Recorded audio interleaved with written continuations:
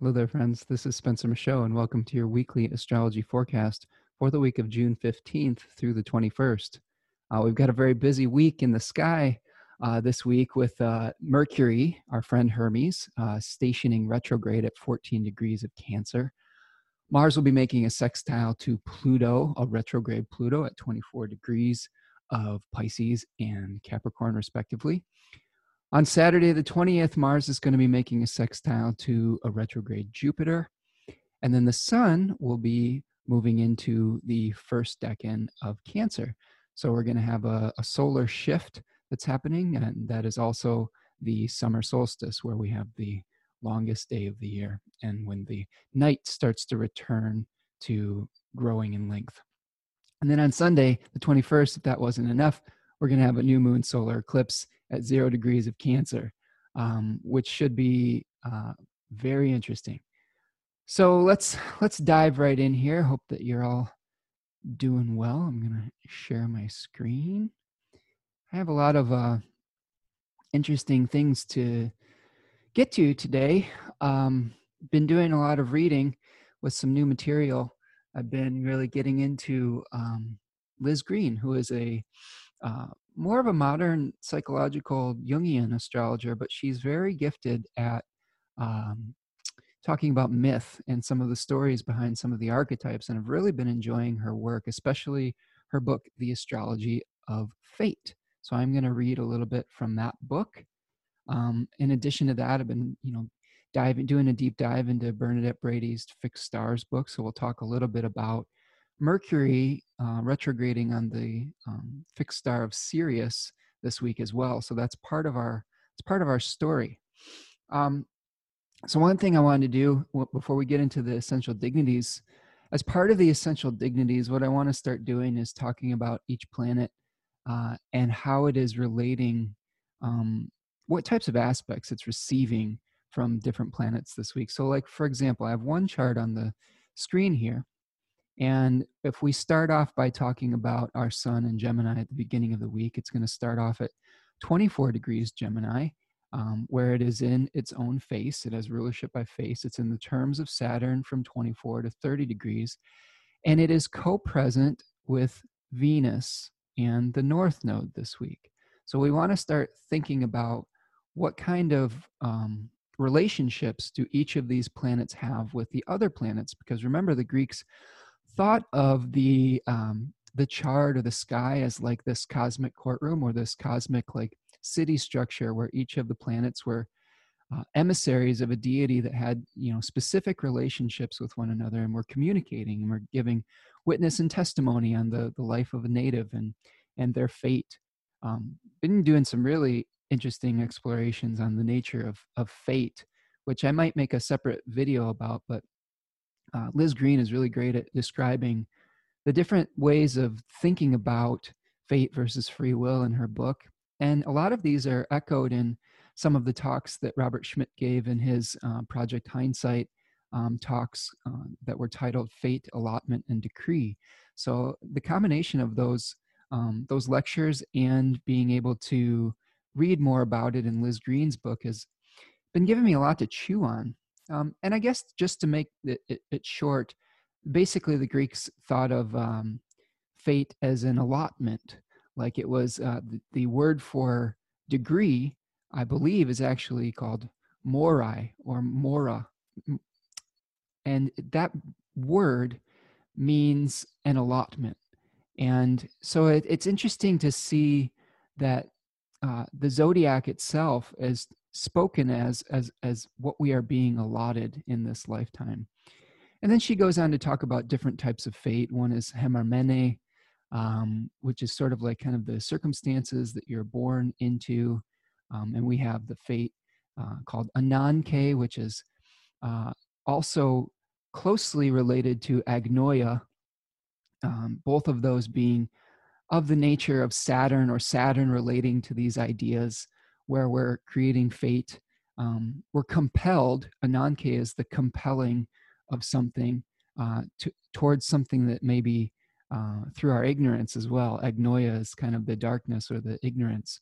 So we may be creating a type of fate where we're being compelled from our from our ignorance, from not knowing any better. And then she goes on to describe a concept called pronoia, which is the fate that we are creating through our awareness and our foreknowledge.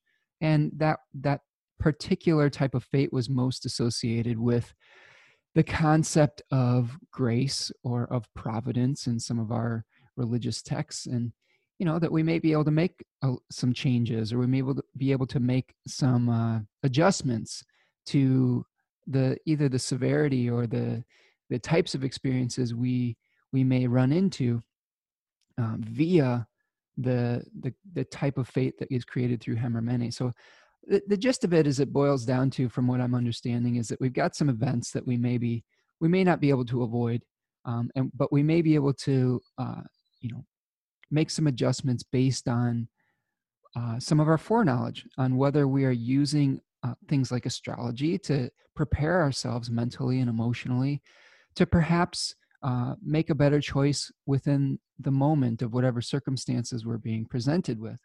So I thought that was really interesting, and I'm sure that as I get further into these texts, I will have a greater understanding, but I wanted to just share a little bit of that as we move forward. So before I even dive into this, I want to talk about the period of time that we're going through right now is called the Bardo period.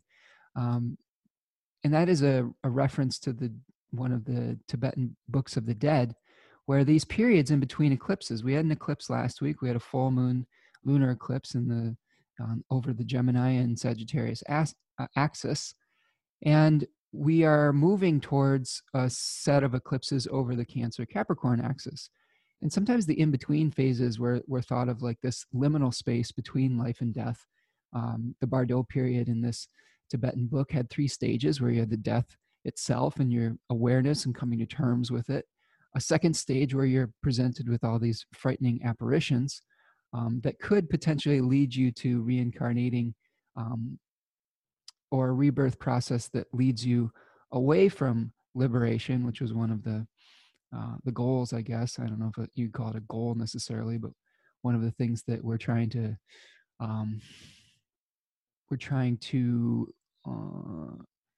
I don't know, come to terms with in Buddhism.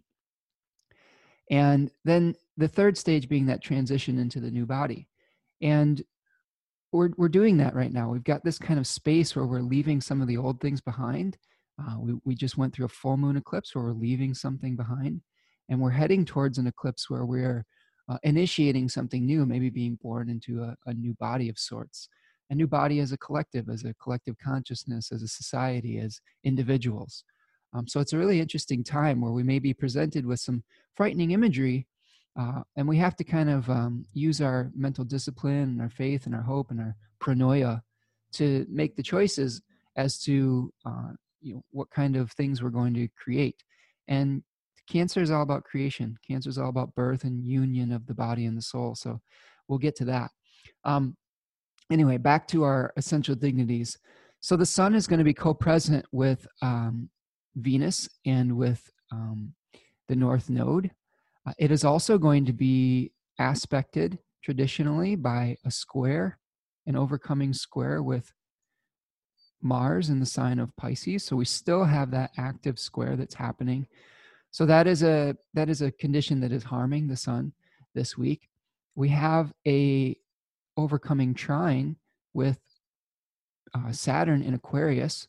So we do have aspects from both of the malefic planets this week to the sun. So that is creating a little bit of a difficulty. We are also going to be seeing as the sun moves into Cancer, it's going to start opposing Jupiter and Pluto. So those themes are going to start to become prevalent as we move forward in our week as well. In the beginning of the week, the sun is going to be provided resources by a very a slow-moving Mercury as it begins to station, which means it begins to slow down and is about to reverse course. So we're going to be kind of getting to this moment. And at any time a planet stations, that was said to be a condition of phasis, an omen that is speaking. So Mercury is getting ready to turn around and reevaluate a lot of the things that we've been going through over the last few weeks. and potentially go into the underworld as it goes under the beams of the sun. Mercury had significations and the role of psychopomp in traditional astrology and in Greek mythology. The psychopomp was a guide of souls to the underworld. So it echoes some of the themes of Mercury's ability to go between worlds and hold the duality of opposites. And I'm going to read some material from Liz Green about Mercury that I thought was very poignant as well when we get further on in our dailies. Okay, so that's what we've got going on with the sun. The sun is going to move from 24 degrees of Gemini to 1 degree of Cancer. So we're going to change dignity. When the sun moves into Cancer, it is peregrine instead of having dignity by face, and it will be in the terms of Mars from 0 to 7 degrees. So not a lot of dignity for the sun, but it will change hosts. It will change hosts from Mercury to the moon. So the moon is the steward or the host of the sun, and it's going to be providing resources. And that is very interesting because the moon is going through a renewal this week with that supercharged solar eclipse. Okay, so Saturn this week is going to be in the sign of Aquarius, where it has rulership. It is the diurnal ruler of Aquarius. It also has triplicity dignity by the daytime, and it is in the terms of Mercury from 0 to 7 degrees. As I said before, Saturn is going to be aspecting both Venus and the sun, so by trine. So there's a potentially harmonious relationship between those three planets right now, even though Venus is in its retrograde phase. It is going to be, it will be aspecting, it is in aversion to Mars and Neptune, as well as to Mercury until it retrogrades back into Capricorn, which I believe doesn't happen until a week or two from now.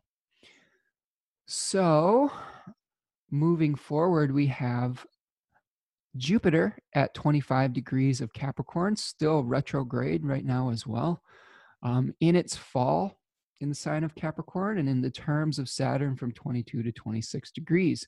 It is moving into a conjunction with Pluto that I believe is going to perfect on the 25th of June. So we're getting really close to another Jupiter-Pluto conjunction.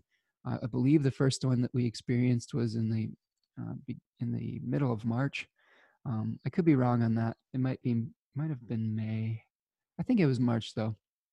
But anyway, a continuation of some of the themes of, decay, themes of expansion of corruption, themes of expansion of the supercharged energy of change and transformation. So a lot of the themes that we think about with Pluto in the third decan of Capricorn is kind of this nuclear volcanic energy that is sort of the you can think of it as the ability of the caterpillar to dissolve the DNA to be reformed into something new. And not just the birth itself, but the process of decay before the new birth as well. So we're right in the thick of that.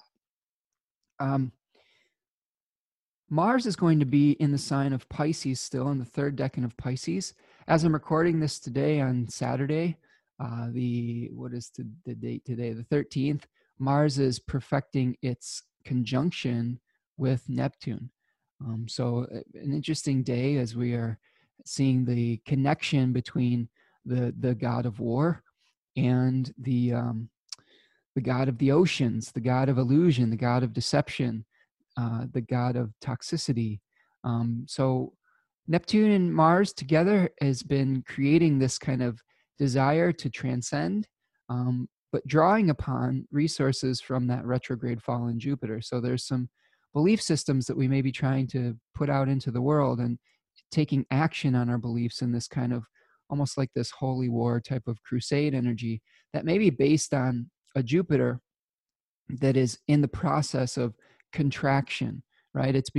Jupiter itself is drawing resources from Saturn, which is associated with darkness, at that Agnoia and Ananke energy, where we are trying to um, compost uh, some of our old belief systems so that we can create something new when the cycle starts to shift again. So, in addition to Mars being in the sign of Pisces, it does have dignity as the triplicity ruler of the water signs by the nighttime. It will be in its own terms from 19 to 28 degrees, I believe. Let's see. Yep. Yeah. Moves into the terms of Saturn at 28 degrees. So powerful powerful Mars right now. It has some dignity. It's going to get even more powerful as it moves into Aries in a few weeks.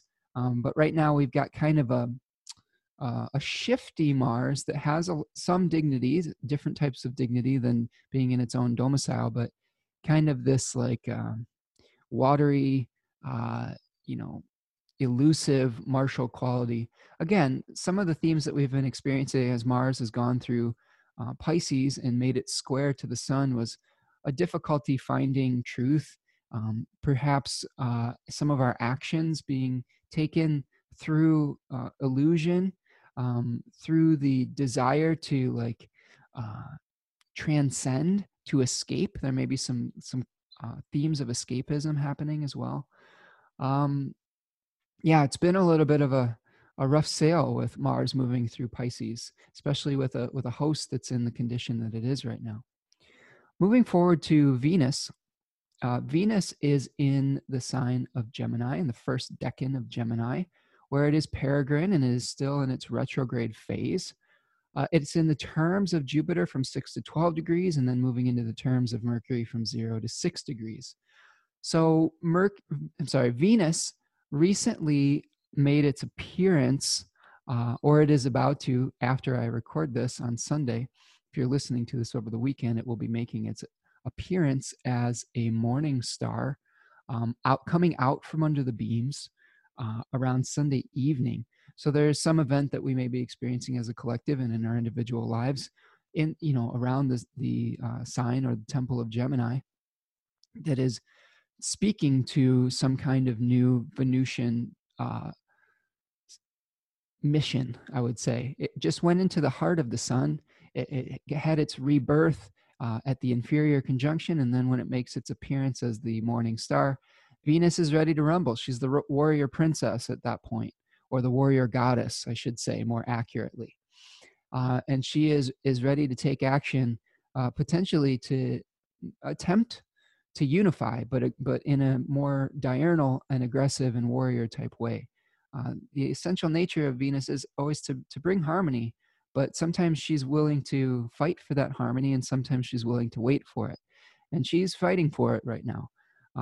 Moving through the sign of Gemini, we've been trying to reconcile these opposites, and sometimes we have to be shown really how far apart we are in some things, and how dualistic our experience has been. And we've seen a lot of this with the Black Lives Matter movement, where a lot of it has been about bringing awareness to how unjust and unfair our system really is, and how different the experience might be between people of color and people who are white or in the majority. And that's something that, well, we've been seeing a lot in social media, with a lot of articles circulating about what type of what type of experience really that people are having, and how to have empathy for that experience, and not just how to have empathy, but how to really take action and potentially bring more fairness, equality, and justice to the system itself. As I was speaking of last week, just as Black, Indigenous people of color are born into a system that is unjust, so are white people born into that same system that gives them privilege. And a lot of the times, the people that are born into the position of privilege do not have to think about things in the same way as the people that were born into a system of oppression. And a lot of, I think, the hard work that's being done right now, especially in white communities, is learning more, like Gemini, asking questions about that privilege, and trying to make the change from that position of privilege. Because when we have systemic racism, a lot of the hard work is not necessarily doesn't need to be done by the people of color. The hard work actually needs to be done by the person in privilege to dismantle that system. When you are a person of power in a system, you have the ability to make changes within that system. And I think that's a lot of what we've been experiencing as a collective right now. And it's really interesting times. It's not comfortable all the time. It's not a place of, you know, we've had that Venus retrograde energy where it's difficult to find a consensus. But through doing that hard work, through that discomfort, through the awareness of the differences in experience, eventually that will lead to a different a birth of a new harmonization. At least that's my hope. That's the hard work that I've been doing on a personal level, is trying to just become aware of any blind spots that I might potentially have, and then take well-informed actions based on that particular position. And having tough conversations with relatives and friends, and trying to call people in versus calling people out. I think that's one of the mistakes I made as a someone who wanted to be an ally, I guess you could call it. But what I would do was I would let my emotions get the better of me, and I would call out the people in my life. And I think as a society, it's important to call out injustices and to make people aware of that. But I think on an individual level, it is more effective to call people in, as far as giving people actionable steps to make change. Because I think that if we get fixated just on shaming or guilting, that's when we can start to really, people can put up the walls and the defenses, and where we might bring someone into the cause or into the mission of actually creating significant change. That calling out on that personal level could cause people to shut down and erect even stronger defenses. And that's something I've really been working on personally, because my initial instinct is to get angry about something and to call people out. Like, I think one of the flaws, or superpowers, or flaws you could call it, as being a Cancerian sun, and embodying some of the mother archetype energy. A mother can give encouragement, and a mother can also shame. And I think that that's something that I've had to really work through, embodying that Cancerian archetype. Is how do I encourage growth through my ability to give life rather than to take it away. And what we'll talk about that as we move through Cancer this week is there's duality involved in that. The mother is consuming to give life, but also we can have this kind of Ouroboros type of relationship where the Ouroboros was the snake or the dragon that was consuming its own tail. So there are dual qualities of building up and tearing down within this archetype as well, within this particular temple archetype. And we can think of it not just as a temple, but as a field of a field of concretization, where planetary archetypes or essences are able to be born into form. So it's kind of like a place where we're seeing the planets manifest into concrete material things through the birth channel of the sign or of the temple. It's like a gateway. Think of these signs as gateways. So we've got divine energy that's trying to birth itself through these doorways of the signs. And there's only a certain amount of types of forms that are available to the divine energy to manifest within in the different temples. And that energy is provided for by its host. So in that temple of Cancer, our host is the moon. So those are the types of archetypes that are able to be born. The types of forms are lunar. All right. So moving forward, I'm going to have a few digressions this particular forecast, I think, because my mind's just swimming with all this information, and apologize if that's hard to follow sometimes. We've got a Mars-Neptune aspect perfecting today, so bear with me. So Mercury is going to be retrograde in the sign of Cancer. It will have dignity by in the second face. So it is one of the, it does have rulership by face. Mercury being one of the, is the Chaldean ruler, whereas the other ruler, I guess, is Mars in the triplicity system. It will be on its own terms from 13 to 19 degrees, but it is slowing down. It is slowing down to turn retrograde. So we'll break that all down. The moon is waning from its last quarter phase into the new moon eclipse, where it starts to gain in light again. It'll be peregrine in the sign of Aries. It will be in its exaltation, have triplicity rulership, and be in have its have rulership by face in the second decan of Taurus. And then it moves into a peregrine condition in the sign of Gemini. And finally, it will land in the sign of Cancer, where it has domicile rulership, where it is the host of that particular temple. All right, so that's the essential dignity for the week.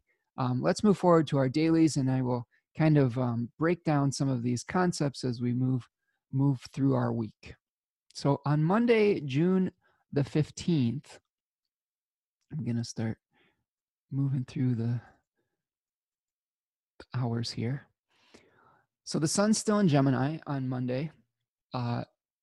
We are seeing a last quarter moon phase with the moon in Aries, moving off of that square between the moon in Pisces and the moon in Gemini, where we're going through and continuing through a shift, maybe a little bit of an existential crisis, where we're trying to incorporate all the lessons that we've learned over this last Gemini moon cycle, which included an eclipse, and trying to integrate them into our consciousness and into our reality. And on Monday the 15th, the moon is going to be squaring retrograde Pluto at 6:21 p.m. It'll be making a sextile to the sun at 8:10 p.m. at 25 degrees of Aries and Gemini. And then it'll be squaring the retrograde Jupiter at 8:49 p.m. So Monday is going to be continuing those themes that started over the weekend, about maybe reconsidering some of the things that we're doing, maybe potentially reconsidering some of our belief systems, but especially since we had the South Node in Sagittarius over that eclipse, being provided for by that fallen Jupiter that is conjunct Pluto, composting those old beliefs, letting go of things that aren't serving us as a collective and personally, letting go of maybe some of the injustices that we are that have been brought to our attention, some of those unconscious biases even. We're seeing the disillusion or the dissolving of a lot of the structures of governance that we've been experiencing for a long time as well, with a lot of police departments disbanding or the call to defund them and kind of recreate the way that we take care of our citizens, the way that we support them through potentially more community-based initiatives and things like that. I'm still learning about all of this as well. Like the whole defund the police movement is kind of it's a new one to me that I don't fully have a complete understanding of yet. But from what I have read, it's in some cases there may be like a, disbanding and reforming type of energy, but a lot of it is about reallocating resources from the militarization of the police through having all these like tanks and heavy duty artillery weapons and things like that, and potentially giving over more of those resources that we would use to equip them to potentially more social programs. I believe one of the arguments is that a police officer is being asked right now to not only be a public safety officer, but be a social worker and be a counselor and be a therapist, be a marriage counselor, be a mental health expert, all of those things that they may not have been properly trained for. And by reallocating resources to these types of social uh, positions in our communities, we may be able to uh, send out the right type of properly trained person for different situations, and keep our police force for other types of specific purposes that they may be better trained for. That's my understanding at this point. There could be some things that I'm missing within that, and there could be different perspectives on that as well. I don't think that what people are calling for is a free for all or chaos. I've been doing a lot of learning about the police force in the past few weeks too.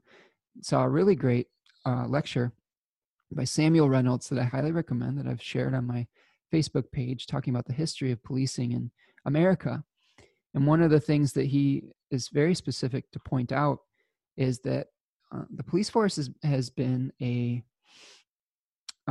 started off as, I believe, trying to round up runaway slaves and to maintain white privilege, and to maintain the property and the superiority of the people that were in power.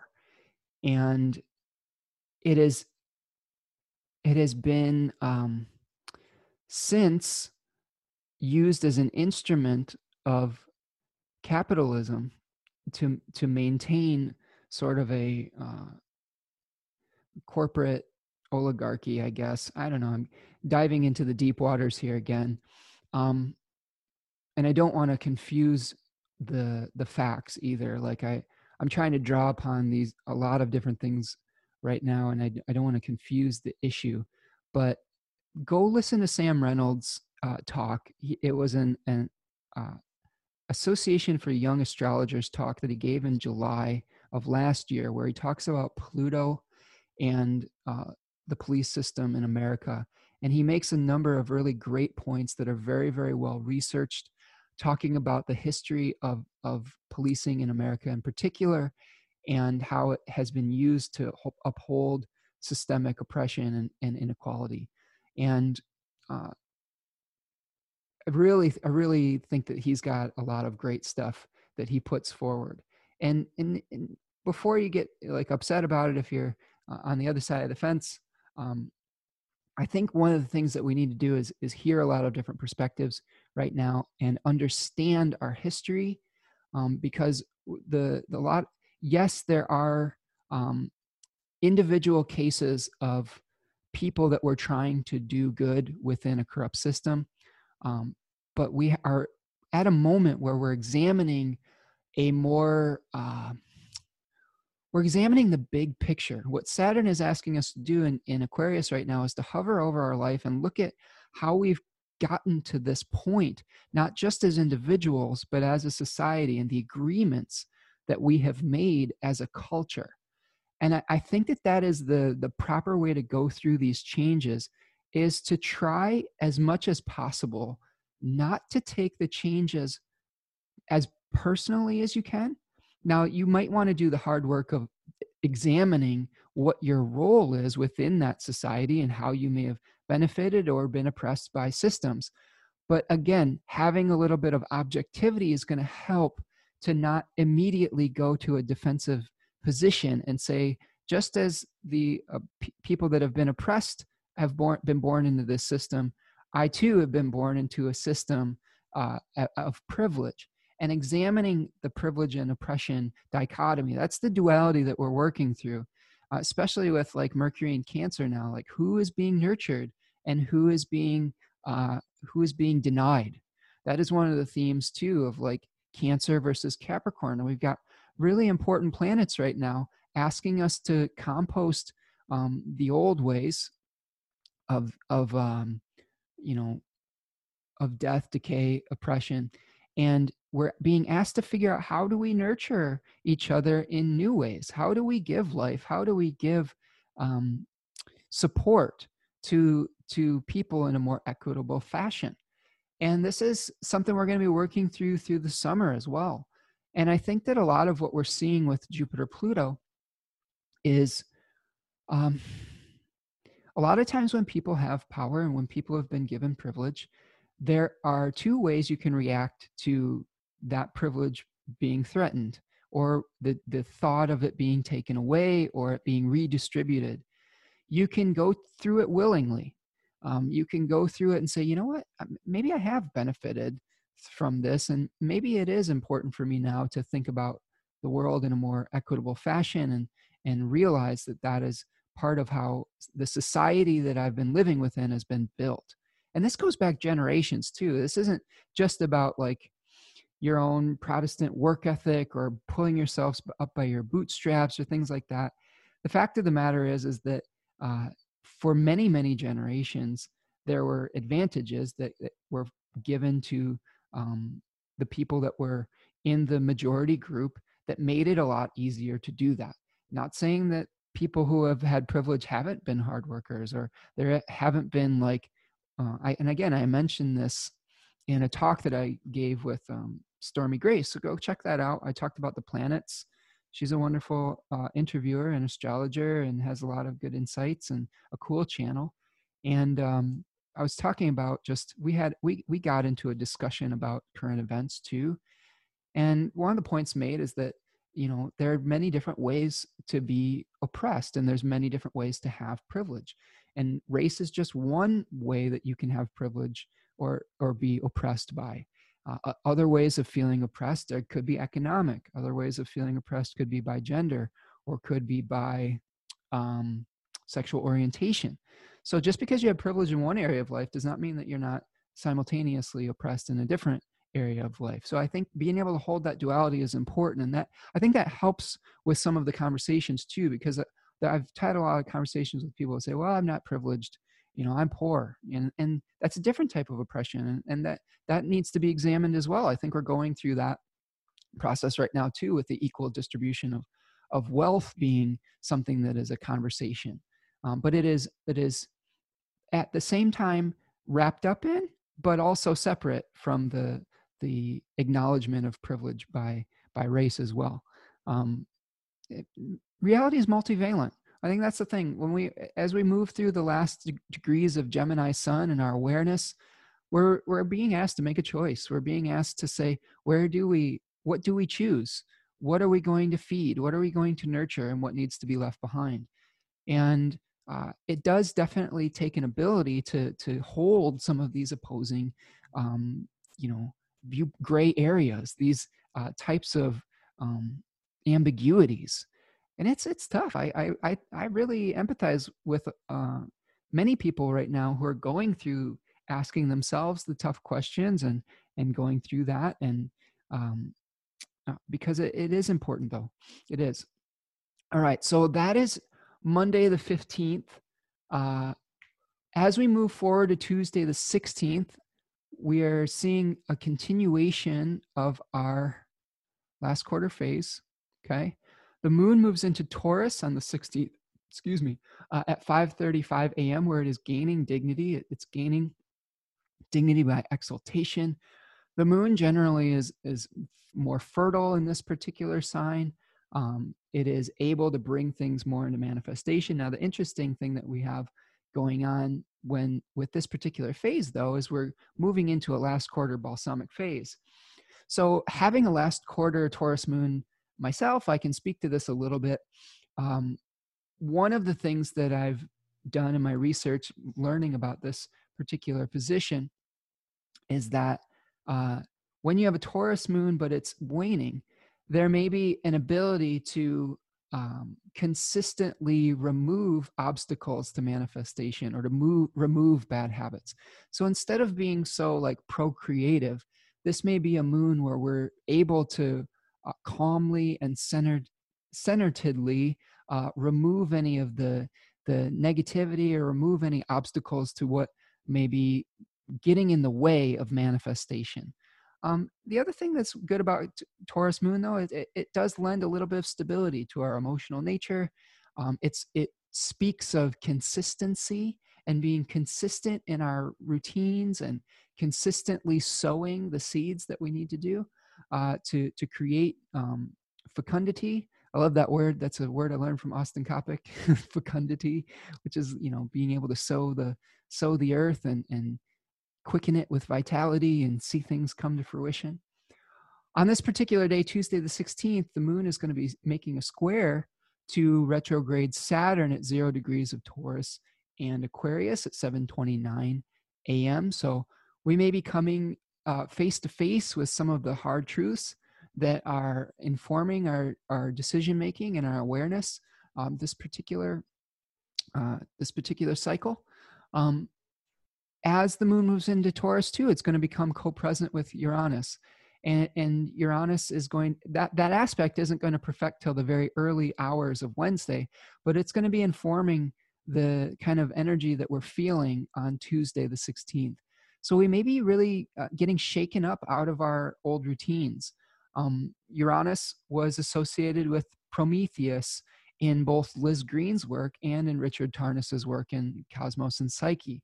And I'm actually realizing that before Richard Tarnas wrote Cosmos and Psyche, I believe in 2001, Liz Tarnas was talking about Prometheus a long time ago. And I believe this book, The Astrology of Fate, 1984 was, she was talking about Uranus as Prometheus, which I thought was really interesting. It may have been one of the sources that Tarnas was drawing upon. They could potentially be contemporaries too, so I don't know who. It doesn't really matter, to be honest with you, who discovered what. It's a kind of a chicken or an egg thing. But I wanted to kind of give a shout out to Liz Green on this because I'm really enjoying her writing. And after studying Hellenistic astrology for going on 3 years now, it's really interesting to return to the roots of like a psychological and myth-based astrology as well, and see that within the context of the Hellenistic system. It really lends a lot of depth. It lends a lot of awareness and understanding where we can kind of begin to reunify those systems. I went through a Promethean schism, I would say, when Uranus was moving through Aries in my 9th house of belief system, associated with astrology too. And that's when I kind of started to leave some of my modern astrological practices behind and learn about the Hellenistic system. And it was this huge, kind of lightning bolt where it was shattering a lot of preconceptions that I'd had about astrology after studying modern astrology for over a decade, and introduced me to like this, I don't know, I think of it now as a gift from the gods, and of all these techniques that were part of this beautiful, coherent system that answered a lot of questions that were shrouded in ambiguity when I was studying modern astrology. Like they were kind of like, this is what this means, but my questions of why were never answered to my satisfaction.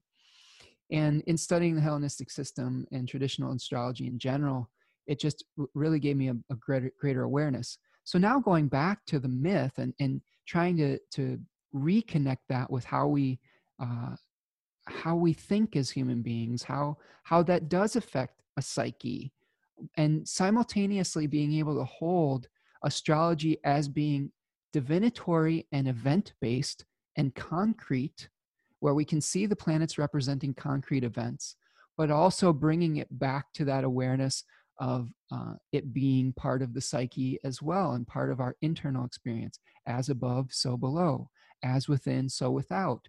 It's like, it's that kind of hermetic wisdom where we're seeing things in our external world being echoed in our minds, in our experience, in our soul, in our inner being. And I'm just finding that really, really enriching right now. And I don't think it would have been possible without without really both of those types of experiences and both of those types of awarenesses. And so anyway, go get Liz Green's book. I'll put it on my book list. Okay. So that's what we've got going on Saturday. I'm sorry, Saturday. Today's Saturday. On Tuesday, the 16th, okay, is mostly that connection with the moon to Uranus and making a square to Saturn. And Saturn is in the overcoming position, so there may be some of the coming into contact with some of our own limitations, with our experiences that that may have been shrouded in darkness, Saturn being associated with that agnoia and ananke, the type of karma and fate that we create through our ignorance and through not knowing any better, being through compelled through ignorance. I love that. I used to call ananke the ignorance, but there's reading Liz Green's work has given me a little bit more of a nuance to it, where ananke is the force that compels us, and agnoia is the darkness, is the not knowing. So we are being compelled through our ignorance to create fate or to be subject to it. And I think that if I was to ground this more in a chart, I think that if we don't have awareness of these things, I think then there's plenty of us that are just living out our lives that have no understanding of astrology or no understanding of divine wisdom or anything like that. A lot of folks like that, and some of us that do have some of this as well, because we're not perfect. We're not always going to make decisions based on our higher selves. Is a lot of times we're living out what is written in the chart just through our unawareness of it. So like, let's say you have like a Mars square, I don't know, Mars square Jupiter. Okay. And I'm going to talk about Mars Jupiter later in the show here. But you may be living out themes of accelerating self-aggrandizement or ambition or expansion, being aggressively dogmatic with that particular aspect through potentially not knowing any better. And if we're thinking about how do we bring more agency into our lives, if you had an awareness, pronoia, of that tendency, of that thread, okay, they thought of Hemmermene as a thread, or the three morai. One of them weaves the thread, the other measures it, and then the last one cuts it. I don't remember what the exact names of the three moirai were. I believe one was Lachesis. Oh, I don't know. I'm going to butcher all of that trying to draw that from the memory banks right now. But if you look at the three fates, you had one that was spinning the thread. You had another that was measuring it out. And then the next one that was severing it and cutting it. And our awareness of that thread that we're creating could potentially lead us to either downplay some of those tendencies or the severity of the negativity. It's kind of like, you probably are going to manifest some kind of challenge with a Mars-Jupiter square in your life, especially if Mars is overcoming. But, I believe I've heard it compared to, let's say you were going to sustain some sort of injury, like if one of those planets represented injury.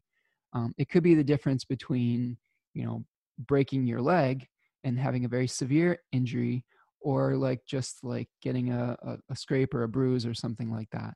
Like you are going to experience some kind of concretized event related to that aspect, but you may be able to avoid some of the more challenging parts of it through your awareness. Okay, let's move forward to Wednesday, the 17th. On Wednesday, June the 17th, the moon is still going to be in Taurus in the balsamic phase now, which is the dark phase of the moon. In Liz Green's book, she also talks about the triple goddess, where we talk about the moon as mother, as maiden, and as crone, right? So we have the moon in the Hecate phase, where she is the crone, where she's coming to terms with old age and incorporating all that wisdom and seeing forms start to decay. And we're kind of trying to process all the lessons that we've learned from the previous lunar cycle and figure out what needs to stay from what we've learned and what needs to be gotten rid of. Okay, so the moon is going to perfect that conjunction to Uranus at 9 degrees of Taurus at 12:15 in the AM, so just shortly after midnight. It will sextile Mercury at 11:03 AM at 14 degrees of Taurus and Cancer, and then it will sextile Neptune at 11:18 p.m. from 20 degrees of Taurus to 20 degrees of Pisces. Now, one of the things I wanted to discuss on this day is Mercury. And this will be part of our theme as we move towards Mercury retrograde. But on Wednesday, the concept I wanted to introduce is that Mercury is going to be conjoining on the ecliptic the fixed star Sirius. And Sirius generally has a zodiacal position of around 14 degrees of Cancer. Now, if you want to get all technical and talk about parans and things like that, there may be a different position for it, but this is where it is on the ecliptic. I'm not using parans for this particular concept. I'm using its conjunction. Now, I believe that when a planet is conjunct, I could be conflating some of this, but I believe that the planet will be culminating at the top of the chart when it's conjunct. It's Mercury will be at this point, at this degree. So it sort of works both ways. Now let's talk about Sirius, because Sirius is one of the brightest stars in the heavens. It is part of the constellation Canis Major, or the dog. It is the guardian of the underworld, or one of the guides to the underworld. It's associated with the Egyptian myth of Isis and reconstruction of her lover Osiris. We'll talk about that as well. There are some, it is, right now it is our pole star. It is our North Star. It was the star that the Egyptians associated with the floodings of the Nile and of birth and the primordial waters. It was the heralding of the Cancerian season. So we're going to extract a lot of our meaning from some of those themes as well. Now, let's talk a little bit about this Isis myth, because I think this is important. When we're using fixed stars are, in our celestial sphere model, and I talked about this a little bit in my talk with Stormy Grace, so if you want to know more about celestial spheres, go check that out on her channel. The fixed star sphere was outside of the 7 planetary spheres. It was said to be more, more divine, because the fixed stars were the ones that were always consistent in relationship to one another. And the ancients associated consistency with divinity and change with the realm of fortune and the realm of this world. So we had these unchanging types of qualities, and everything was revolving around that pole star. Now, I have a book coming in the mail called Hamlet's Mill that I've been waiting on for a month, because for whatever reason the postal service has been super slow. Probably due to COVID and all these funding challenges and stuff like that. But I have both Bernadette Brady's book of planets and fixed stars, which is a supplementary book to her other book of fixed stars that I already have, planet combinations, which would be useful. I'm sort of having to draw these combinations myself without reading Brady's thoughts on it beyond just her regular fixed star book. And then I have that Hamlet's Mill book coming in the mail, which is a book about how we created, I believe it's about cosmoarchaeology. So how we've created stories and mythology through our observation of the heavens, which would be pretty useful for an astrologer, wouldn't you say? One of the themes that I've just been reading from Brady, because Brady is one who draws upon that book a lot, is that as we've experienced the concept called precession, where the planets or the stars, the fixed stars start to precess, and the zodiac itself starts to precess or move and change its position. There's this mythological themes of the death of certain deities, and subsequently the birth of different ones. Like when we had I believe when we had one of the constellations that now, like I said, I don't have the book yet, but from what I'm understanding from the way Brady describes it, there's like a whirlpool that the constellations are descending into, and they're being swallowed up by this whirlpool due to precession. And precession is like the destabilization of this perfect, unchanging world. It's like if even the gods can change, that's like this fall from grace, so to speak.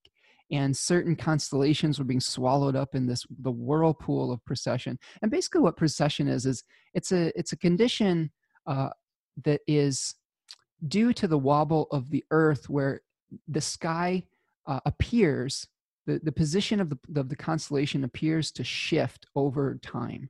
And this is one of the reasons we have like a difference in the tropical zodiac, which is based on the solstice now, and the sidereal zodiac, which was based specifically on the position of the constellation. So they're off now. So in Jyotisha and in Vedic astrology, a lot of them use the sidereal signs, which are different than our tropical signs. But Western Hellenistic astrology, from what most people can discover, has been tropical from the very beginning. But when it was first being formulated, the tropical zodiac and the sidereal zodiac were fairly in alignment. And as we've moved out of alignment, that's been, talked about as being symbolic of like, the fall of man, or so to speak. So that's one concept to think about. But back to Sirius. Sirius is a star that was rising. They talked about the dog days of summer with Sirius, because it was, said to be rising in the heat of summer. It was very bright. It was associated with heat. It was associated with brightness. And in this myth of Isis, in the Isis story, Isis was married to Osiris, and she had, I believe it was her brother Set, who became jealous of Osiris. And Set was the god of war, of storms, of chaos. Okay, and he has correlations with the monster Typhon in Greek mythology. So Set got jealous of Osiris and Isis's relationship, and tricked Osiris into putting himself into this kind of coffin-like box. And Set sent him down the river, and eventually, like, I guess that box was consumed by a tree. And there are parts of the story where when Isis was trying to recover her husband, Set split Osiris into many different pieces and scattered them across the land. And eventually Isis had to try to recover those pieces with the help of Set's wife. I don't remember her name off the top of my head. And reconstruct Osiris. So this is a death and rebirth type of story. And Isis was only able to recover enough of the pieces to mate with Osiris, and then eventually born the son Horus. And after the mating, I believe that they couldn't find the phallus or the penis of Osiris. Like, that was lost. Which is interesting, because then you have to figure out, well, how did they do what they did? But there's all sorts of leaps of logic in classical mythology, but I digress. So eventually Osiris became, the lord of the underworld in the Egyptian myth. And so there's some interesting themes of death and rebirth with Sirius. Again, Sirius was the dog that was the guardian of the underworld. And so we've got these kind of themes of my thoughts when I was reading these stories and these mythologies was, as Mercury is stationing on this degree, and anytime a planet stations, that kind of supercharges the energy of it. And Mercury also had qualities of being a psychopomp, of going in between worlds, of the world of the mortal world and the underworld. And we have Mercury as messenger, okay? who is trying to hold these dualities. As I'm seeing this as Mercury the messenger trying to go into the underworld and recover and reclaim all of the pieces that have been split apart by Set, the god of chaos, of war, the storms. We've been going through a period of time where Set has been, or Pan could be another way of thinking about it. I don't know if they're essentially analogous, but we could see them having some similar qualities of creating chaos, right? We've been seeing chaos reign on the realm of in the mortal realm over the past few weeks, where everything feels like it's up in the air. And we're in this Bardo period, this transition period. And Mercury right now, Hermes, is going to be responsible for going between the worlds and collecting all the pieces and drawing upon that energy of Sirius and those mythological themes of collecting, like Isis, all the pieces that were scattered throughout the land, all the disparate ideas, all the shattered truths, all the shattered belief systems that we were holding on to, and recreating through hope, through a new system. And I think this is what really important, and I want to make this a point. She's not trying to recreate the old system. She's not saying Osiris has to be born again. She's only recreating enough to be able to create a new birth. And I'm going to pause for impact, because I think that's really, I was thinking about that. I was like, wow, that's really cool.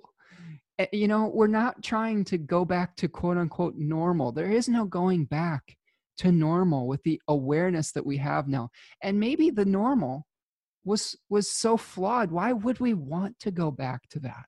Unless we are just completely delusional and completely living with our head in the sand, how can we possibly want to maintain that old corrupt system unless we are trying to be agents of oppression? And I don't know about you, and I don't want to be an agent of oppression. I want to be an agent of equality and of truth and of fairness, and where we can live in harmony, because we cannot live in harmony if we have oppression.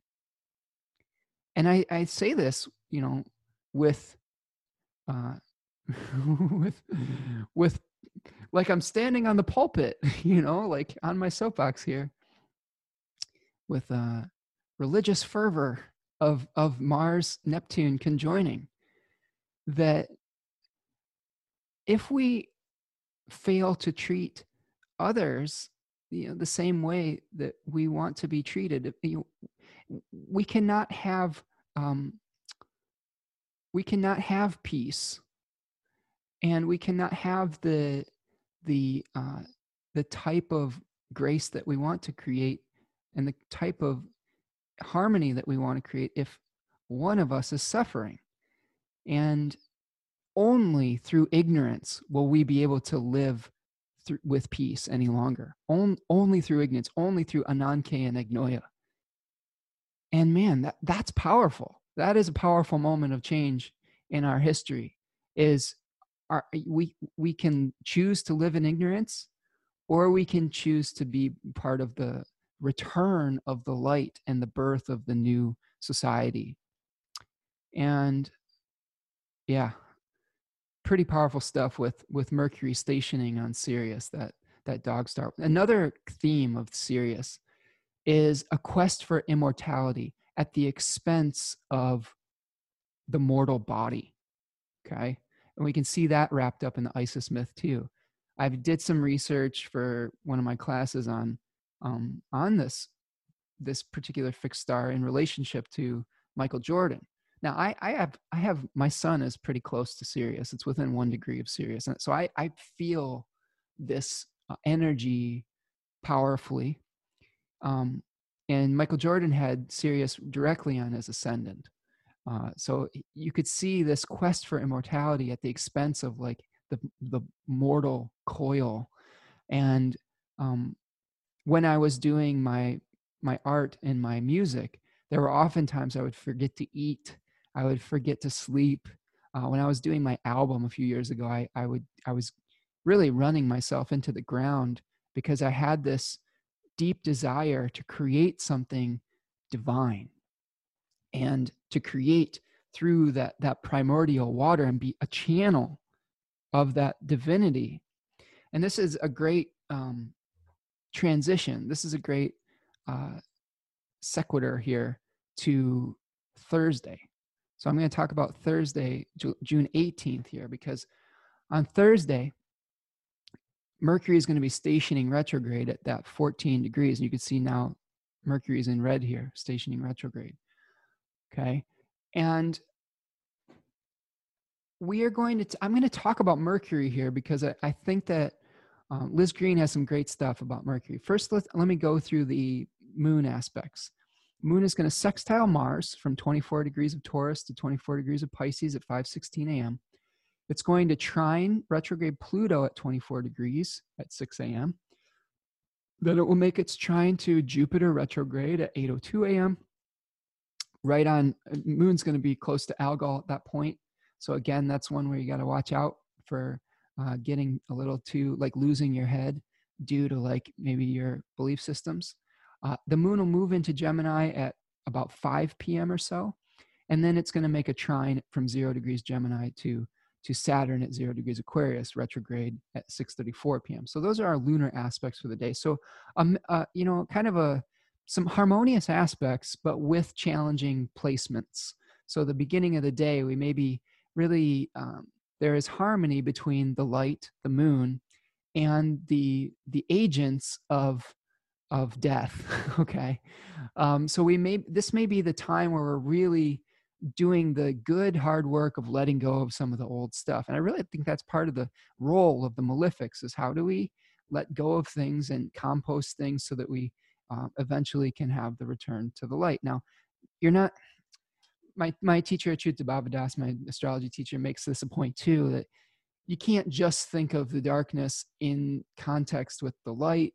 You have to appreciate the darkness for what it is, and don't just try to go through the hard stuff so you can get to the good stuff. Like it's kind of like, don't just eat your vegetables so you can have your dessert, like, the dessert is tasty, but we have to acknowledge that the vegetables are providing a lot of nutrients. So appreciating that darkness for what it is, rather than saying, well, it's just part of the return to the light.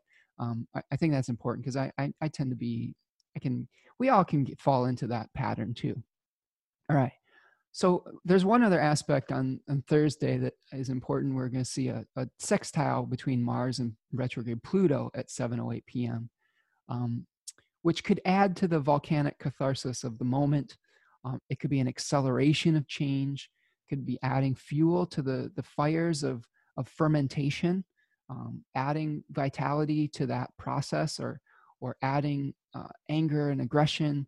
It could be a point where we're getting, Alan White was a great astrologer from Project Hindsight, who talked about kind of nuclear fusion and fission in relationship to Pluto, where it can make big things small and make small things big. So it could be blowing, some of our impulses towards holy sacrifice way out of proportion, or in other cases, minimizing something very important and trying to make it small. So keep your eye out for that particular aspect. But what I wanted to talk about on Thursday is Mercury's retrograde cycle. Now, we just got done talking about Mercury drawing upon the energy of the fixed star Sirius starting on Wednesday. And what I want to do is I want to read to you a passage from Liz Green's book, The Astrology of Fate, because it gives some really interesting context to Mercury in general, and some things I want to talk about as far as why Mercury is associated with ambiguity, with trying to hold the duality of opposites, of light and dark, of its quality as a destabilizer, and its association too with Gemini and Virgo. And there's a lot of interesting truths that can come from this. Now, this is page 194 in her chapter on myth and zodiac. She's talking about Gemini, but Mercury in particular. She says the character of Hermes, Hermes is the Greek name for Mercury, embodies within itself this ambiguity and flickering of light and shade, of which the twins are another emblem. Hermes is Zeus's cleverest son. He was born to Maia, which is both the name of a nymph and also the name by which Zeus addresses the Greek goddess Night when he seeks an oracle of her. Okay, so that's important. So Hermes is the son of Zeus, which is interesting because he's always kind of, defying the king or dad.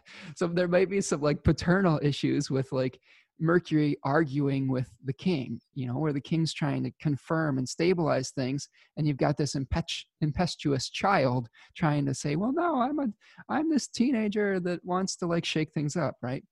Okay, so that could be one thing. But also what I think is even more interesting is the combination of Zeus, which is knowledge and associated with light and wisdom, with Maya, which is the nighttime, the darkness. So being able to hold duality is spoken of in the myths itself as being a child of both the light and the dark. And we can see this in the Thema Mundi too, as Mercury takes its joy in the first house, the place right on the horizon where we have the emergence from the darkness into the light. Okay, so he says, thus Hermes is not just a child of any ordinary woman. She is an older, more powerful deity, and the mating of Zeus and Maya becomes not just another of his usual rapes, but the union of the bright spirit with the dark, unfathomable depths of the unconscious and of nature itself. So Liz Green says what I just said in a much more eloquent way. Zeus, it is said in the story, courted her in a dark cave under the cover of night, and she bore a son of great cunning, a deceitful flatterer, a robber and a cattle thief, a bringer of dreams and a nightly prowler. As Karenyi puts it, as are those who lurk in the streets before the gates. Hermes began his checkered career by inventing the lyre, which is like a guitar, and stealing his brother Apollo's cattle. He later became initiated messenger on the path to the house of Hades in the underworld, thereby fulfilling the office of Psychopompos, or Psychopomp, the escort of souls. Thus he can traverse the world above and below, and the mortal realm which lies in between. He is the only deity who is not assigned a place, for his place is the borderland, the roads and passageways, the crossroads where suicides are buried and criminals hung. Human beings benefit from Hermes, but sometimes he willfully leads them astray into the dark night. Interestingly, one version of the god's birth makes him the twin brother of Aphrodite. They are both children of the sky god Uranus, or Uranus, and share the same birthday on the 4th day of the lunar month. Their son, Eros, the great daimon of love and discord. This curious tale of Hermes' birth offers us another dimension to his character, for he is far more than a mere trickster. He is twin and soulmate, and his soulmate is the goddess of fertility, and their child is an image of the great binding force of life. Hermes fosters relationship even through quarreling and separateness. Okay, that's interesting. Fosters relationship even through quarreling and separateness, and brings things together through their differences, and vice versa. According to Walter Otto's description, Hermes lacks dignity, quote unquote. His strength lies in his resourcefulness. He accomplishes his deeds through guile and enchantment.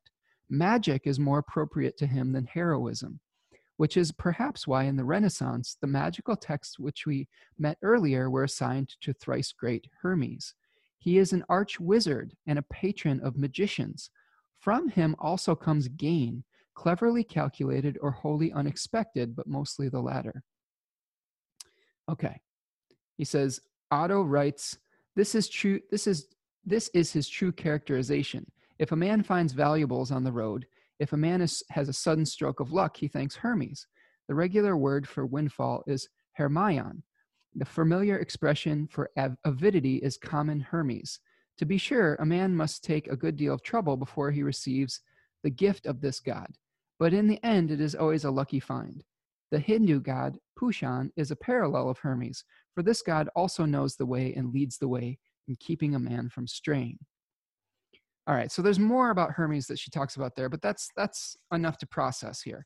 So if we were to break that down, Hermes holds duality through lightness and darkness, through being the son of Zeus and Maya, the darkness. He was initiated as a go-between between worlds, so some of that ambiguity. Another way of thinking about Mercury or Hermes as the destabilizing force is based on some conversations I've had with my astrology teacher, Achyuta Bhavadas, and his understanding of some material with Robert Schmidt. So I want to make sure that I acknowledge both of those people and these concepts. And he and I have talked about Mercury, and this was a concept that he introduced, as the destabilizing force and transition between the light and the dark. So here's what I'm thinking, and here's part of what we were talking about. Mercury is associated with Gemini and Virgo. In the relationship to the seasons and the lightness and the darkness, Gemini directly precedes or is the mutable, changeable sign before the summer solstice. And the summer solstice is the point where we have the longest day of the year, where the sun is kind of rising to its peak and then starts to descend and the days become shorter. So we have this kind of quality when we get to Cancer of the descent of the power of the light. So what Mercury is doing is creating that confusion, that destabilization of the power of the light. And the same thing happens with the relationship between Mercury in Virgo and the fall equinox. Because what happens at this, because we've got the summer solstice with the transition from Gemini to Cancer. And then we have the fall equinox with the transition from the again, cadent, mutable, changeable sign of Virgo to the fall equinox, where the days and the nights become equal. And we have the transition to the days becoming shorter and the nights becoming longer. So both times, Mercury is an agent of bringing the darkness, and in darkness we can associate with ignorance or doubt, right? Of the unknown. And Mercury is a agent of the unknown. It is ferrying souls to the underworld too. Okay, so it is a messenger, but it is, when we're asking questions, when I've been saying over the past few weeks with the North Node in Gemini, ask questions, cast doubt, release certainty. It is the opposite of the transition that we see with Jupiter ruling Sagittarius and Pisces, okay, where we see the return of the light, the confirmation, the pulling together of resources for the light to return, both at the winter solstice, where the days start to increase in length, and at the spring equinox, where the days start to become longer than the nights. So we have both of those planets being transitionary, ruling cadent signs, and one of them is casting doubt. The other is about the hopeful return of the light and casting wisdom, with the sun being related to knowing and knowledge and the light of the mind. And that's like just starting to really just I don't know, that concept really is helping me understand so many facets of astrology with Jupiter, Mercury, Pisces, Sagittarius, Virgo, Gemini. It's all starting to coalesce into understanding. And I just thought that was worth sharing, because we have to understand what Mercury is trying to do with this retrograde. So let me Let me uh, get rid of that off my screen here. Okay.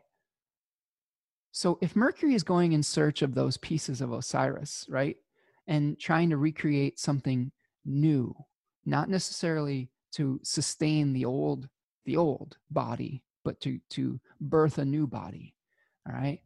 The next thing that I think we need to do is think about the cycle of Mercury, okay, because there is a thing called Mercury's synodic cycle that's going to give us additional meaning to this Mercury retrograde.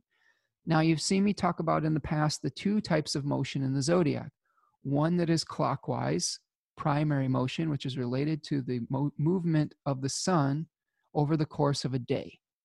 And then we have this zodiacal motion called secondary motion, which is related to how the planets move through the ecliptic, and that is related to the moon and the realm of fortune.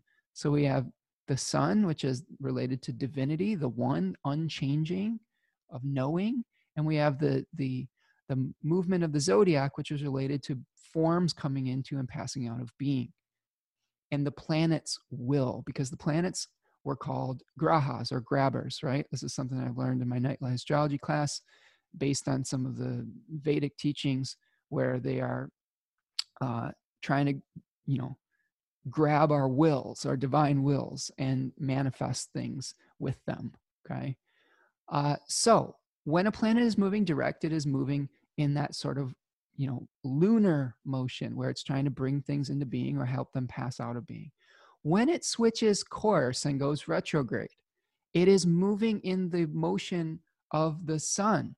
It is moving in primary motion in the divine will. So there may be something with the Mercury where we're trying to bring into being things where we're casting doubt, where we're bringing communications, we're bringing, Mercury was associated with technology and science and things like that. That's why people are like, oh my God, my car is going to break down, whatever, Mercury retrograde. But it's a divine course correction when a planet goes retrograde. And what is happening now is Mercury has gotten to, it is visible as the evening star right now, and it is moving under the beams as it goes retrograde. So we're having our condition of phasis saying, what is the work that we're going to be doing as Mercury is going to be entering the underworld?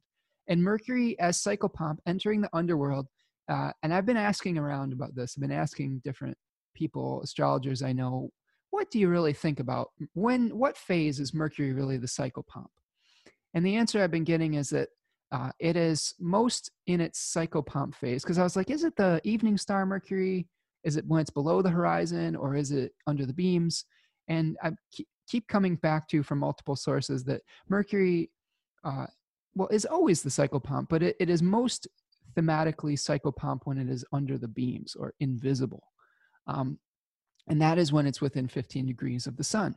So Mercury is going to be entering the underworld as it goes underneath the beams of the sun, potentially trying to recollect all the pieces of our shattered worldviews to create something new. And it's going to be coming into conjunction with the sun. I don't know the exact date of that, but it's probably, let's see, let's just look real quick. When are we going to have our Cazimi moment? I'm going to clear my screen here because I think that might inform and give us some kind of, okay, it's going to, let's see here, right around here, right around July 1st or so. Yeah. Yep. Around July 1st, we're going to see that Mercury going Cazimi, where it's in the heart of the sun. And it's getting that new divine assignment. All the old is going to be burned away. And maybe we've collected all the pieces and we're starting to reassemble them again so that we can have some kind of new birth. Okay, so we're going back here. I'm going to go back to Thursday the 16th. Okay, so what does that mean for us as a collective? Now, the other thing to keep in mind is we have a particular decan that Mercury is going to be acting within at this station. That's the second decan of Cancer, which has dual rulership of Mercury, its own being in its own decan, and Mars. And it is represented in the tarot by the Three of Cups. And in it, we see three women, the three graces, holding the cups of celebration and abundance.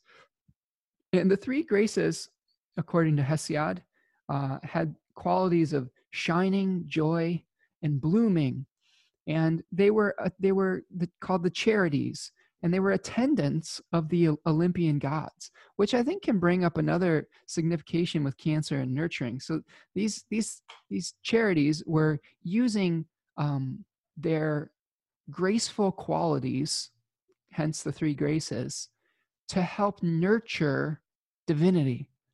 So what can we do with Mercury in this position? Well, maybe we can start getting in touch with our nurturing charitable qualities to begin to attend to the divine assignments that we've been given through all of these other planetary omens, through our ability to be joyful, the ability to shine our light, the ability to fertilize the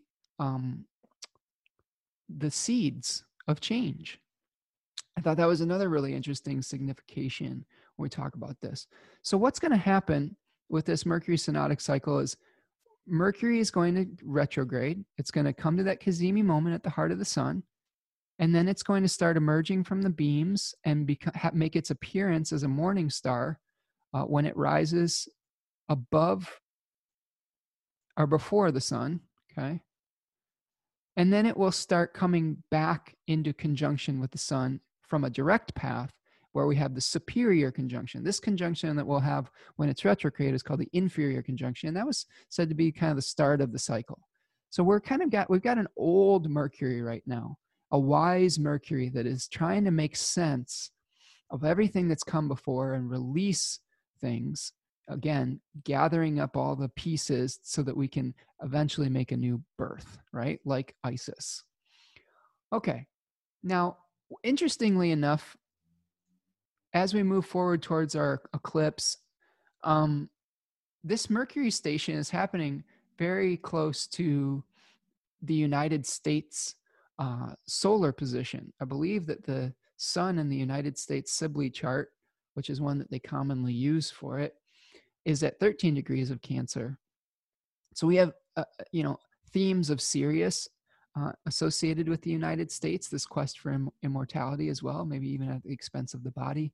But also, we're going to be seeing, Mercury retrograding right over the United States's sensory organ and how they are crafting identity. So we may be having a lot of questions. We may be diving into the underworld of how we are creating our identity as a country. And that identity has some positive things and that identity has some negative things.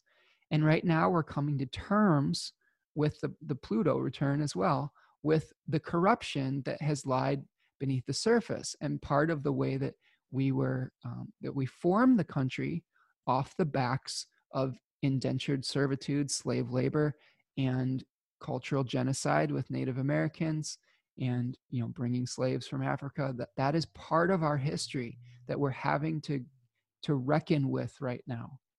Now, don't get me wrong, there's some good things about America. I love my country, but there are definitely things that we have to reckon with as a society before we can move any further in the narrative of our collective mythology here. And Mercury is going to be playing a huge role in that moving forward. Okay. So hopefully that was clear. I'm having a lot of fun with Liz Green. And I always love learning new things. And I had a really good class today with Achyuta too. I'm retaking both his year 2 class and his horary class.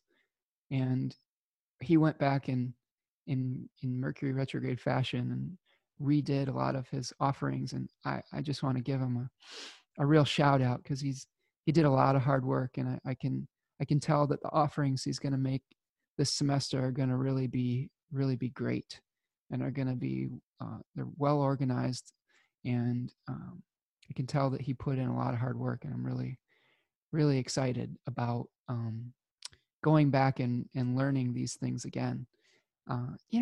This is complicated material, and sometimes the first pass through learning something, you may not get it, all of it.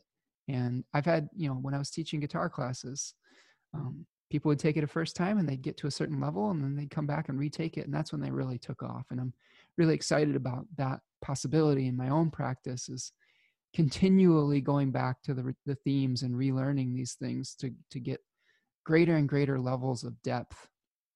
Okay. And you can see that right as Mercury is stationing, like relearning stuff. That may be something that we play out as a collective too. Okay, so on June the 19th, Friday, the moon is going to be in Gemini, its balsamic phase. The moon is going to be conjoining retrograde Venus at 4:39 a.m. at 6 degrees of Gemini. And then the only other real aspect we have of the day is the sun is going to be making a conjunction to the north node at 29 degrees of Gemini at 7:30 p.m. That's a kind of an important moment too, because we're going to be seeing an increase in solar significations. Remember, the north node was a point of increase. And so we may be feeling an increased desire or an increased awareness of what needs to stay and what needs to go. Remember, that third decan of Gemini was about the death of one of the twins, and subsequently the sacrifice of some of the immortality, so that they could, alternate between the underworld and Mount Olympus. So we're really making a choice. We've had this proliferation of options. We're gaining the information, and then we're deciding what we're gonna nurture moving forward. And that awareness could be increased. That desire for that awareness, or even to, if you think about it, maybe even some of the instability could be increased. Being hosted by Mercury, with the sun being on the north node. Now, just kind of off the top of my head, when we have the sun on the north node too, now I believe that this is a combination that Donald Trump has in his chart, the sun very close to the north node. You have a desire for power. And we can think of the north node not just as a point of increase, which it is. It is sort of like a doorway or a gateway, where the south node is a gateway where energy is leaving. But we don't necessarily have a judgment as whether it's good or bad, though. Remember, in the Vedic system, in the Jyotish system, they thought of it as a hungry dragon, the head of a dragon, the north node, that was never able to be satiated. It was trying to consume the elixir of life, and this is a strong desire for something that can never be satisfied. There's never enough power for a sun north node conjunction. There's never enough authority. There's never enough I don't know. I don't know. Just think about that. And we could see that play out in the collective, where we may see a power grab, or something like where we're seeing someone exert more, or try to exert more authority with a sun north node conjunction. Okay. So the other thing that's happening on Friday the 19th is the moon is going to fall under the bond, where at 14 degrees Gemini, it is going to be kind of disappearing, right? And going within that 15-degree orb of the sun, getting ready to be reborn. So it's like the moon's going into that underworld phase, and going into the furnace, or the heart of the sun. That happens about 8:13 p.m. So pay attention to the evening on Friday. If there are themes that you may be working through before the eclipse, it may give you some clues to understanding what you're going to be asked to bring awareness to at the new karmic cycle. Okay, I'm going to move forward to Saturday, because we got a busy day, Saturday and Sunday. Hanging in there with me? I'm realizing how long-winded I am with these, but I don't know. I think it's fun. There are astrologers out there that will give you the shorter, more concise version, and it's like Do you want the long form or the short form, And everything has its place. Okay, on Saturday the 20th, the moon is still in Gemini in its balsamic phase. So really, like, that moon is really at its darkest phase. It's going to be making a square to Neptune at 9:06 a.m. at 20 degrees of Gemini. And then it's going to be squaring Mars at 25 degrees of Gemini and Pisces at 5:47 p.m.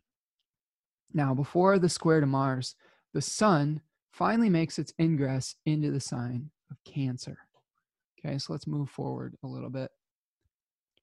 We do have one non-lunar aspect of the day, which is Mars is going to be making a sextile to retrograde Jupiter. So that is part of our collective story here. So similar themes with the Mars-Pluto sextile I talked about earlier, but adding in significations of Jupiter, which talks about potential self-glorification, self-aggrandizement, a boisterous, rambunctious style. These are significations according to Ren Butler in his great book, The Archetypal Universe. Taking action on our beliefs. He talks about in that book themes of nationalism and imperialism, like the expansion of warlike impulses or anger and heat. Now remember, we may be taking actions drawing upon that third decan of Pisces, where we have a belief system where we're trying to sacrifice based on some kind of belief that we're doing the divine's will, right? But right now, Jupiter is not in the greatest shape. We're not trying to create growth with Jupiter. We're having difficulty with it being retrograde and in its fall, not drawing our wisdom from materiality, where we may be drawing the desire to expand and affirm from things that have outlived their time and through material structures rather than from our higher self. So that's something to keep an eye on. And that, I would say that kind of fits thematically with what I was talking about earlier with the sun making its conjunction with the North Node and all of the ramifications of that in the collective. So let's talk a little bit about the sun in Cancer. And this will give us some thematic material to unpack the eclipse as well, because the eclipse is going to happen at 0 degrees of Cancer very early on Sunday, the 21st. So I'll be able to kind of talk about both of those things moving forward here. So when the sun moves into Cancer, as we can see here around, roughly around 5:45 in the evening, we experience the summer solstice. And the summer solstice is where the sun is at its peak declination, or its peak height in the sky, and where the day is the longest, and we are seeing the height of solar power, and it starts to decline or descend back towards the earth after that, where the nights start to increase in length. And it's interesting because we sort of in the West have some significations with the beginning of the zodiac being Aries, and that being the start of the spring equinox, right? And there's some good arguments to be made for that. But in the Egyptian concept of time, Cancer was on the ascendant and was the beginning of their calendar, basically. And that coincided with the flooding of the Nile and the primordial waters and the ability of water to give life. This is something where we are experiencing a new host for the sun, where we have the moon is now hosting the sun. And the moon has significations in relationship with water as well, with the tides. The gravity of the moon, creates the tide coming in and the tide going out. So we have a symbol of the crab, and the crab is on the border of the earth and of the waters, and it can go in between both. So there is this quality with Cancer of moving between worlds, moving between the unconscious and the conscious, of the divine and the realm of form. And I thought that brought up a really interesting realization of the moon as being this great manifester, but also this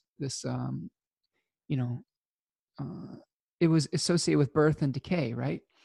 And so you think about Cancer, and I have some experience with this being Cancer Sun and Mercury, about going into the depths of our minds, of our spirits, and trying to bring something back. And this is something that I experienced a lot as a musician and as an artist, where I was really, it talked about the labor pains of going into the darkness and the confusion that can happen when you are trying to manifest something. I felt a lot of that pain as an artist. And it was all consuming as well. It was not just this kind of, it was not something that I took lightly. And maybe this is serious, conjoining my son, but I felt there was a great sense of purpose when I was making art, and it had to be perfect and it had to be divine, you know? And it led to a lot of doubt. And I was wondering, I've always wondered about the self-doubt associated with Cancer. And Liz Green made some really great points about this. And I wanted to read a little bit more from her book. So she talks about Cancer, and there are multiple themes we have to unpack with that. First of all, she compares, she talks about Cancer in relationship to Thetis, the sea goddess or the sea monster that was like the creator goddess, who was basically like the ocean herself, you know, the primordial ocean of the dark matter, so to speak, that forms came out of. You see this in Hermetic wisdom too, where you have like the one mind and the one thing, the one mind being knowledge and being the breath that brings things into being, or the voice or the words that bring things into being. And then you have the one thing being the substance, where it is drawn from, where you have, you know, all the potentialities that are concretized when you give them breath or give them voice. And so we can think of Thetis as maybe, you know, associated with that one thing, those primordial waters, that ocean that has depth and has mystery. There's so many things beneath the surface that we don't know about. That's one of the places on the earth that we haven't even explored in its entirety yet. So I thought that was a really interesting way of thinking about the moon too, and Cancer at the crab, being able to go into the primordial waters, bring forms back out of it, and do those deep dives, so to speak. Okay, let me think for a second. Another thing that she compares Cancer, the sign of Cancer, the temple of Cancer, to, is the Ouroboros, and that's the snake that's consuming its own tail. And this is echoed in Austin Coppock's work about the first decan of Cancer, which we're seeing right now with the mother archetype. And we have to think about the mother archetype not just as nurturing, but as consuming as well.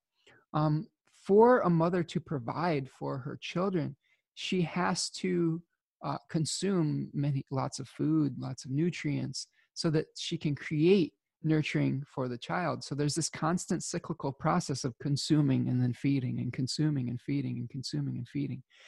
And so that can be thought of as that Ouroboros eating its own tail, this cycle of eternity going round and round. Okay, so let me read you something, because she talks about Thetis, that primordial oceanic goddess, and her relationship with a man called Peleus. And then, of course, that union being boring a son, Achilles. So there was some children that they had, and well, I'll just read it for you. It says, the result of wranglings on Olympus about the fate of Thetis was that she married a man called Peleus. By him she bore the famous hero Achilles, who bears all the hallmarks of a Cancer. Graves calls this behavior hysterical when he sulks in his tent before the walls of Troy. And in childhood, Thetis tried to protect him from involvement with the Trojan War by dressing him up as a woman. Thetis, in fact, bore 7 sons to Peleus, and true to her matriarchal nature, she could not bear the idea that these would be mortal children who were doomed to die. She managed to steal 6 of them and burn off their mortal flesh so that they might ascend to Olympus and take their places among the gods. Peleus was outraged by this destruction of his sons and managed to rescue Achilles just before all of his children were burned away. The father kept his hand firmly on the son's ankle bone, which remained mortal. This version of the tale seems to predate the story that Thetis dipped her son in the river Styx to render him immortal, forgetting the ankle she was holding. But the sentiment in both tales is the same. When I have encountered this myth in work in human lives, it often takes the form of a numinous projection upon a favored or beloved child, who is expected to reach Olympian heights, even if the child's humanity is destroyed in the process. Sometimes cancer, if there is no actual children upon whom this vision of superhuman performance can be projected, will nurture this attitude towards his own creativity, finding anything that comes out of him flawed and distasteful unless it is divine. There seems to be an issue here of why cancer often will not live out his creative potential himself, but will wait until a beloved partner or child can perform the task. Wow. When I read that, I felt like extraordinarily called out. Here's a few things why. And I've lived both forms of this. I've lived both. I've lived as the artist who felt like whatever came out of him was flawed and never satisfied with it. And even to the point where it was just so painful I waited a decade from the time that I said, I'm going to make an album at age 23 to actually releasing said album at age 34. So you can see like that. And the whole time, the main obstacle, besides just like living my life and other things that were pulling me away from completion, was this nagging self-doubt that what I was creating wasn't good enough, wasn't divine enough. I had a musical hero named Jeff Buckley, who I felt embodied the divinity pretty intensely. And I was always, comparing myself to people like Jeff Buckley and not to like just regular artists. And I would compare my work to like the Beatles, some of the most prolific artists out there, and to like Michael Jackson, some of the most prodigious artists out there, and say, is it that good? And if in my mind I didn't think that it was, I was like, I'm not gonna release this. That was the pain that I think that she's discussing here. And I ended up having a shift in my life where my daughter came to live with me after a period of having regular, non-custodial parent visitation. And something shifted with that as well, where we got, and you've heard this if you've listened to me in the past, where we got involved with competitive swimming. And that's all been really put on hold since the pandemic. And I've had a lot of time to reflect on that. Like, you've heard me talk in this literally about like, maybe my child will go to the Olympics. Like, and here Liz Green says, the form of a numinous projection upon a favorite and beloved child who is expected to reach Olympian heights, even if the child's humanity is destroyed in the process.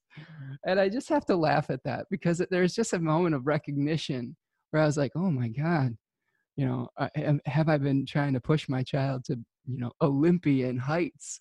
And I've also, described the way that I practiced my singing as an Olympic effort too. Like I was like, I have to be the Olympic singer, the Olympic, equivalent of a singer. And just a knowing and a realization and a pronoia, right, about that. And yeah, I just will leave that there.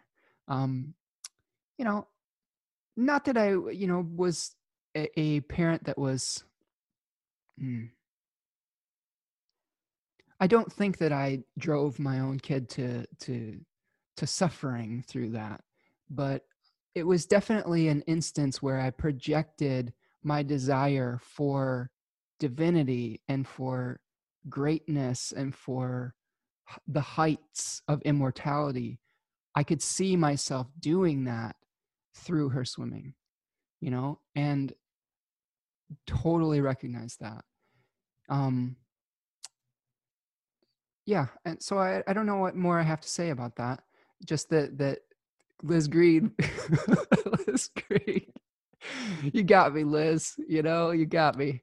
And as Cancerian, as we move into Cancer season and everything Cancerian, it's not just that mother archetype. It's, are we going to? And I think that as this eclipse is happening, are we going to, as a collective, project our divinity onto some kind of uh, reflected body, right? The moon reflects, it shines with reflected light.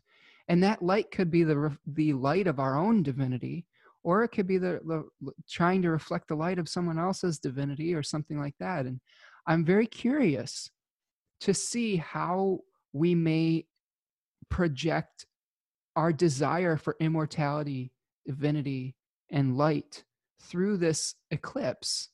And as a country, what are we going to attempt to lift to Olympian heights? What is going to become the new, the new savior, or the new, this will be how I express my creativity?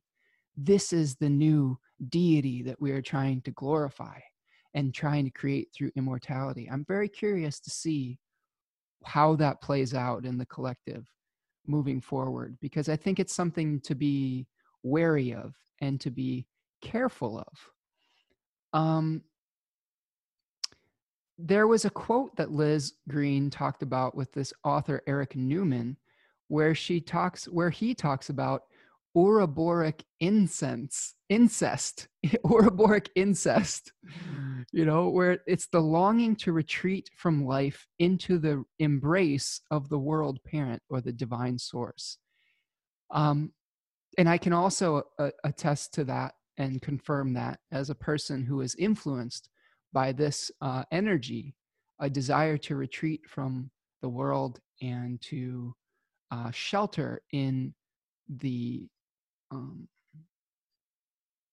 I don't know, into the waters of my mind and the waters of my own imagination, into the safety and that longing to reconnect with a lost, with a separation that happens when we leave the primordial union and the oneness. When we there are many different philosophical uh, schools of thought that talk about, as souls, we are, before we incarnate in a body, we are part of the divine one.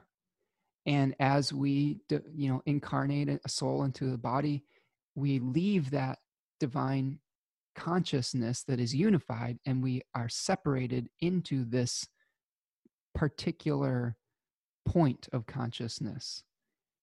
And there religious and spiritual practices about how do you reconnect with the divine, because you are born into this kind of, oh, I don't know, this awareness of separateness, this ignorance, and that life is a struggle to return to that unity. And we can compare this to this teenage longing, this romantic longing for the other. And I can confirm that as a teenager, I spent many days and nights just, I don't know, longing for something. And there were various times where I would project that on a romantic partner. There are various times where I would project that on some concept. And really just this material is helping me really realize that that's a longing for a union with with God and with the divine. And that's a powerful thing that we're going to be experiencing, especially with the eclipse happening on 0 degrees of Cancer, right on the solstice point. So let's move. I want to move forward to Sunday so we can kind of unpack that eclipse. Okay. Um, so we're talking about June 21st, Sunday. And you can see that this eclipse is going to happen at about 2 o'clock in the morning, roughly. Okay. Here we see that time. There we go. Yeah, it's going to be exact. Oh, in my area, around 2:41 Eastern Standard Time. And every time we have eclipses, we have the sun or one of the lights in close proximity to one of the nodes. And in this case, both the sun and the moon are being conjoined by the north node, the head of the dragon.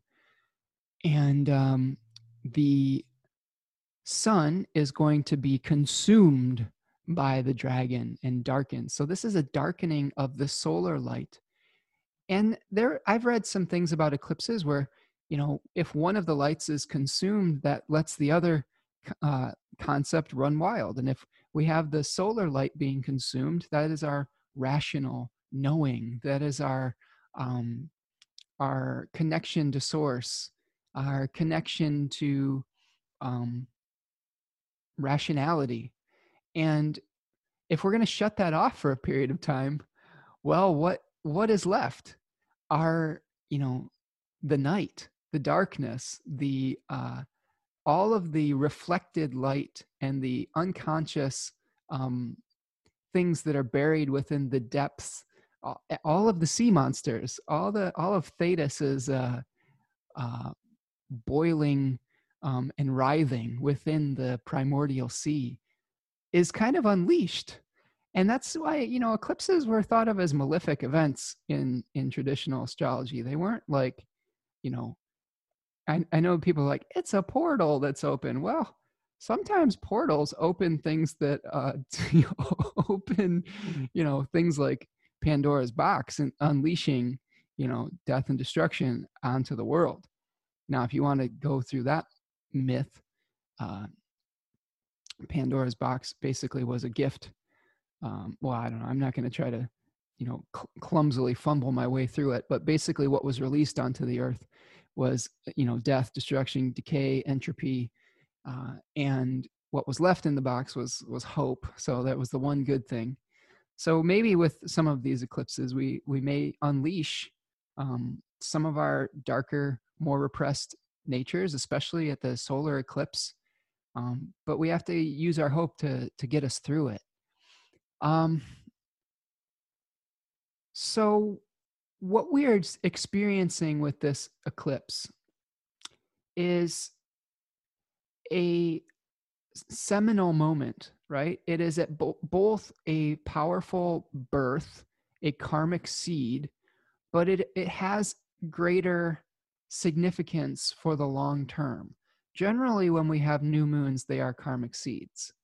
But when we have new moon eclipses, they are major signposts or chapter markers in our collective narratives that are going to be playing out over the next 6 months, over the next many years, if you want to like expand it out in a spiral. They take on greater importance. And this one being conjoined the solstice point is just supercharged. I believe it's fairly close to a conjunction with the United States Venus at about 3 degrees of Cancer. So it's pretty close to that. In that Sibley chart, Venus rules the 11th house of groups and the 6th house of illness, injury, slavery. Isn't that interesting? There may be some reckoning that happens with our collective belief system, 11th house, and how we've manifested labor and bad fortune over the course of our history too. Um, we're going to be asked to think about how we are nurturing and how we are providing nurturing for others at this eclipse. Um, the host moon is in its own domicile, so equally powerful, like it is very powerful. Sometimes when we have new moons, we have to look at where the moon is being hosted, but here it is in its own domicile, right?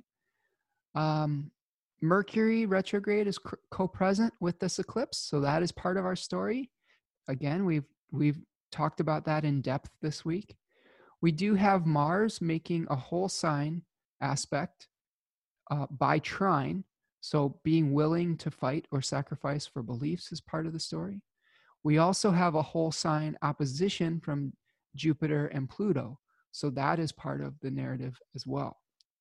So potentially the new start that we're trying to make and the new nurturing, the new sustenance we're trying to provide is at odds with the desire to expand maybe the systems that are corrupt. And so that may be part of our conflict that we're experiencing as well. And we do have a sextile from Uranus to this lunation as well. So Uranus may be trying to assist, trying to provide positive Promethean change. I don't know if that's how Uranus actually works, like providing like a planet would, but it's going to be part of the story, that's for sure. Okay. So I think that pretty much covers what we are going to be experiencing throughout our next few days here. Big changes. And we're, like I said, we're in that Bardo period where we're in the liminal space where we don't really know what we're going to be experiencing next. It's all kind of in flux, and that's okay. You don't have to know right away. We're going to have another full moon lunar eclipse in the beginning of July. That's when the clarity might start to happen. That full moon lunar eclipse is on July 5th. Okay, so that's when we might start to get to know what direction we're going here. Next week, Neptune will turn retrograde on Tuesday the 23rd. Venus turns direct on the 25th of June at 5 degrees of Gemini. What else?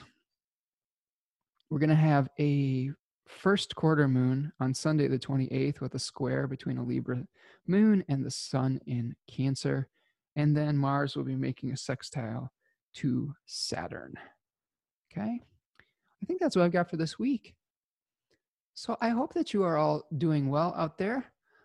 If you are enjoying these videos, I'm doing my best to bring you as much information as I can. It's a lot of work. If you're liking these videos, make sure that you're hitting the subscribe button and sharing it with your friends. If you'd like to materially support the work that I'm doing, I have a Venmo account at Spencer Michaud that you can make a donation. I do have a PayPal Me account as well. That is a great way to support future episodes of the podcast here. That helps me to free up more time to do the research that I do. I put a lot of hours into the research that I do, and by your financial support, that allows me to do more of that without distraction. Also, a great way to support the work I do is to reach out and schedule a reading. I always love to do readings for my clients and to get to know my audience out there. That's a great way. You can reach out at spencermichaudastrology.com. Yeah, so that's what I've got for this week. I hope that you're all doing well and hang in there. I know that it may feel like there's a lot of things going on right now and a lot of uncertainty, but it's okay. Hermes is going down into the underworld and hopefully reconstructing from what is left of the old, so that we can bring about that new rebirth moving forward. And Horus was a pretty cool deity. So Horus was the sun that was created from the union of the old pieces of Osiris and Isis. So some wisdom. But the god Horus was about wisdom and about sight. So we may be really able to birth some new wisdom from some of these experiences that we're going through. So I commend all of you for doing the hard work and self-examination and being involved in your communities. And I hope that you'll continue to do that hard work and sustain that effort over time, because that's the way that we're ultimately gonna be successful with this, is that sustained effort over time. So anyway, I'll talk to you all soon. Take care, everyone. Peace.